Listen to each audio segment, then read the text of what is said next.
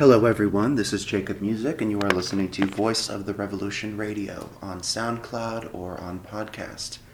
In today's episode, we will be talking about the latest in my life, as well as anti-MLM content. We have that plus a discussion of the nature of consumerism. As far as the anti-MLM content goes, we have the benefits of an MLM, signs of my success, MLM coffee cured me, and examples of cult thinking in MLM rhetoric. So let's begin with a catch-up of my life. First, some good news as I sit here on my couch, snuggled in my French bulldog wearing winter hats blanket, so I'm very comfortable. I have a job interview. Thank God. I've been unemployed for about a month and it's been hell. Mostly, not directly because of it, but because of... I'm sorry. I can't edit that out. Sorry, because I have a Chromebook. Mostly because of the effects of being unemployed. So what I mean by that is, like, my anxiety about being unemployed is pretty off the charts. And I'm a little paranoid when it comes to criticism I'm going to get from my family because of the past. And so that really leads me astray. But the job that I have an interview for on Thursday, which I believe is 2 days from now, I think today's Tuesday, it's very easy to lose track of time and what day it is when you're going through a mental episode. So I think it's Tuesday.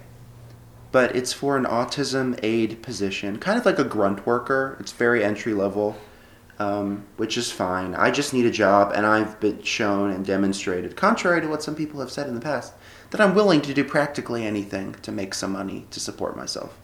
So it's a phone interview, and hopefully, just like I dazzle you guys here, I will impress them and be able to enter the world of work again, and be able to make enough money, and then my hope is to have other aspirations in the future. Right now, I'm starting very modestly, and I want to start one step at a time. Hopefully this interview goes well. The only concern I have is if it would be a position where, like, I never thought I would work. Oh my God, sorry. It's because we're talking about my life, that's why. I never thought that I would work fast food or have to, but I did. And so I can overcome any other hurdles that come my way. And I also never thought I'd be able to do restaurant, and somehow I did. I knew I would be horrible at it, but still. My concern with this is in some entry-level positions of working with autistic people and people with learning disabilities is you have to toilet them. That's a concern of mine because I've never done that, and it would be another, it would basically be another step in the fall that I'm having, like this downward spiral that I'm having, another step to whack my head against. So, I mean, if it happens, it happens, but I need to find a job, so I can't dilly-dally around while waiting for a better job to come along. Is this still recording? It is. Okay. So that's my concern. And obviously, if I'm wiping poop for a job, you'll hear about it on here. I want to now talk about how my depression is doing. It's acting very strange. Or let me say the experience of having it has been quite strange. Normally, it has periods where it's good, periods where it's not so good. If you've been listening, you know the periods most recently have been not so good. And that is what it is. But about a week ago, all of a sudden, I noticed from one day to the next there was a modest improvement, which is very rare, like very rare.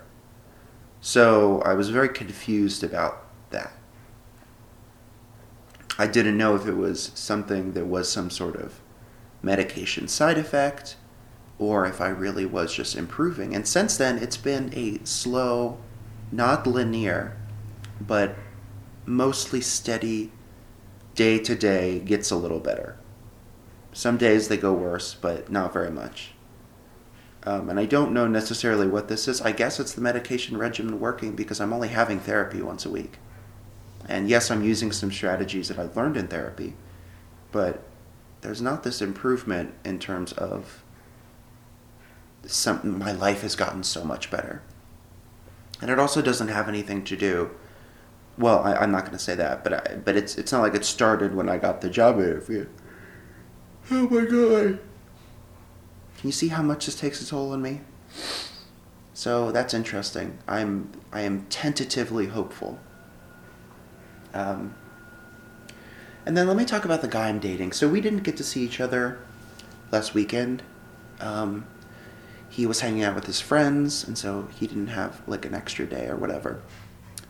I was really hoping that we could have gotten together so we could finally consummate our relationship.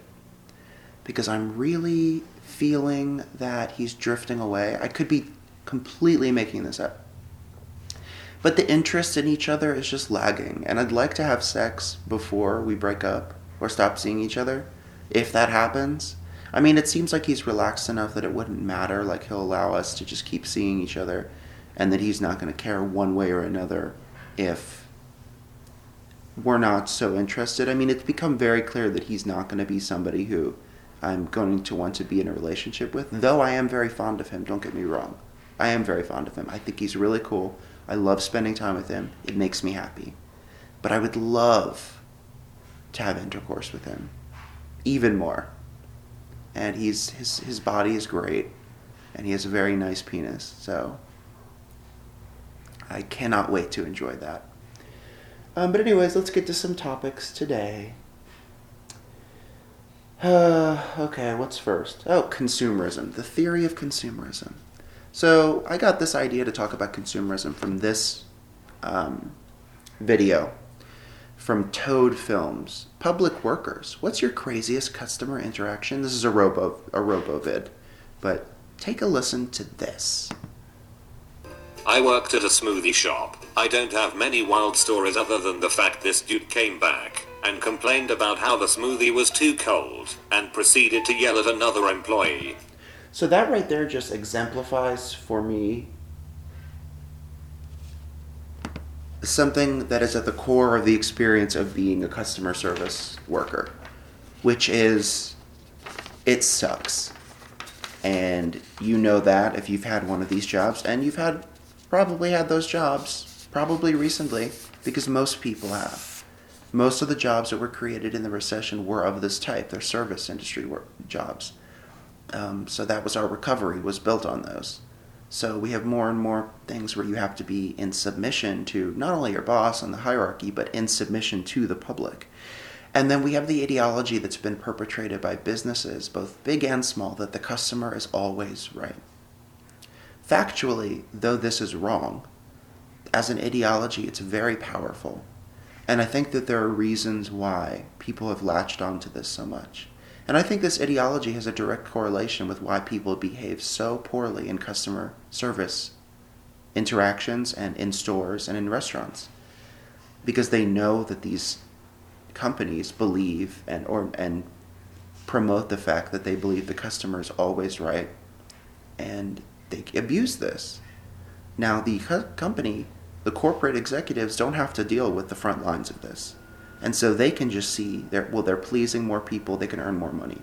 It is the frontline staff, especially servers and managers, that have to deal with this. And it's up to a certain manager how much he wants to implement this ideology. And how much he implements the ideology is, in my opinion, very much correlative with the experience of being a server at that place. I think that consumerism, while it empowers people to make commercial decisions and decisions about where to allocate their money, it helps them feel empowered that they can get things. I don't think that's altogether very useful, frankly, past a certain point. I think past a certain point of affluence, material things don't bring very much benefit.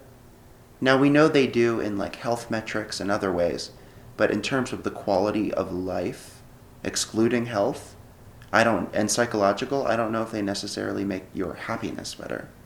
But that's just my thought.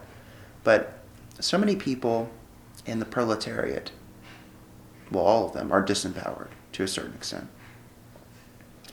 And they look for ways to empower themselves, whether it's my mind can control the world. If I think positively, everything good will happen. Or I'm going to do drugs so I can control my environment and my experience.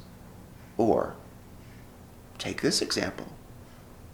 I am going to go shop where I get to forget what's going on, forget how I have to clean my house, or maybe clean other people's houses for money. I'm going to go in here, trash somebody else's house, and not give a damn about it, and behave any way I want to, with impunity. I get to go in there, throw away all the social norms I've ever been taught, because I am the customer, and I am always right. I have the money. And the corporation wants my money so bad that it's willing to sacrifice its workers to this. I mean, not that that takes very much greed, but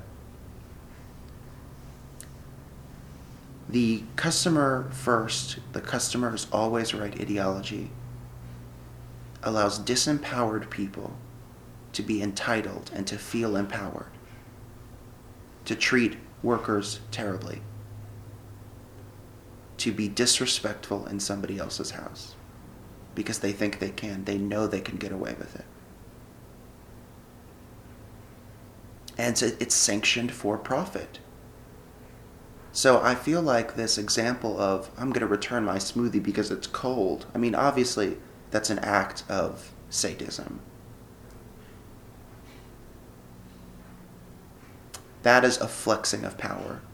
That is a demonstration of, I can act with impunity here. I may have tons of student loans, no prospect for improvement at my job. I might be unemployed. I might have a terrible family life. I might have kids I don't want. But at the very least, I can come here and I can act how I want. And I can do it with impunity. It's a release for some people, and that's partially why people love shopping so much. Now, let's move on. We have an anti-MLM post. The benefits of my MLM. Here's what one lady considers the benefits of her MLM. This is where I have stayed all day. I feel like a semi-trailer has ran over my body, and someone has banged my head with 2 pots. Although every bit of bright light makes my head throb, I am grateful that I can still continue to work while lying in bed.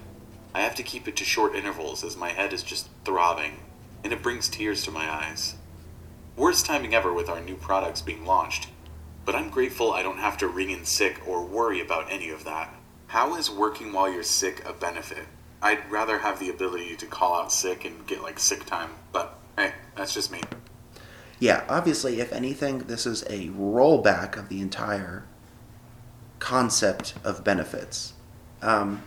You'll see this advertised in people trying to recruit for MLMs. They'll say, you can work from your home, you don't have to miss work when you're sick. Well, that means that you're actually working when you're sick. How exactly is that a benefit? How exactly is that indicative of something that is a good deal for you? It's not. Your normal 9 to 5 completely beats an MLM in that sense. Because what happens if you don't work when you're sick? I mean, you're not making money anyways. What does that mean? You're just going to lose more money? Yeah, that's not a benefit. Here's the signs of her success. The title of the post is, My Tenant is hosting a I board should say this is a different story. This one's Amway. plan meeting for Amway in my house. I have a young lady, let's call her Beth, to whom I'm renting a room in my home. She asked me the other day if she can host a meeting in my living room. Turns out it's a board plan meeting. She's an IBO for Amway. So is her son, who also lives here. And they're trying to recruit the college student who lives in my basement, too. So Beth spends all day decorating the Christmas tree that I just put up and had expressed a desire to decorate later this weekend. She has rearranged all the furniture in my living room. She has even commanded the student living in the basement to clean up. I politely told her that wasn't her place, and that her meeting participants have absolutely no reason to go down there in the first place. Beth is, to be blunt, a bossy and pushy person by nature, and seems to want to put on airs that this house, which isn't even hers, is some kind of sign of her success. So this is endemic in this kind of MLM cult mentality, and actually you can see it in other cults as well. They will want to show off, like in Scientology. I recently was reading a book that I finished, a memoir, a Scientology memoir, and the reason that celebrities in that system are so important to Scientology is that they are evidence of how successful one can be in Scientology. They connect the fact that they are famous and rich with the fact that they are in Scientology. That's at a very large scale in the cult system. This is at a more small scale. She wants to show by being in Amway that she has this clean house. She's able to, have time to just clean her house, and she has this Christmas tree, and none of it's actually hers. It's just this putting on of airs. But it's not a traditional way, which would be more to just impress people or to maybe get a mate. This is one that's very indicative of the capitalist epoch, the late capitalist epoch, which is I'm going to frantically try to put on airs so that you think I'm a success, so you join my corporate pyramid scheme. This is to the next level. Thus, she has taken it upon herself to portray it as such, that she and her son share a car that is about to be repossessed, that she doesn't own a bed and sleeps on my couch, and that she persists in buying only organic food and have an Amazon package sent to the house every other day seems relevant. The cognitive dissonance is staggering. Of course, Beth is encouraging me to come downstairs and meet everyone involved in this meeting. I've made the excuse that I have some work to get done, which is true.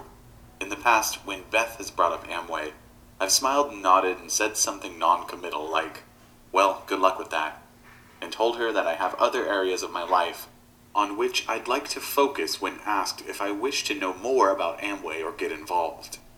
I'm trying to toe the fine line between being polite and firm, but I know eventually I'll need to be more direct. No need to respond, as I'm not really asking for any advice or guidance, I suppose.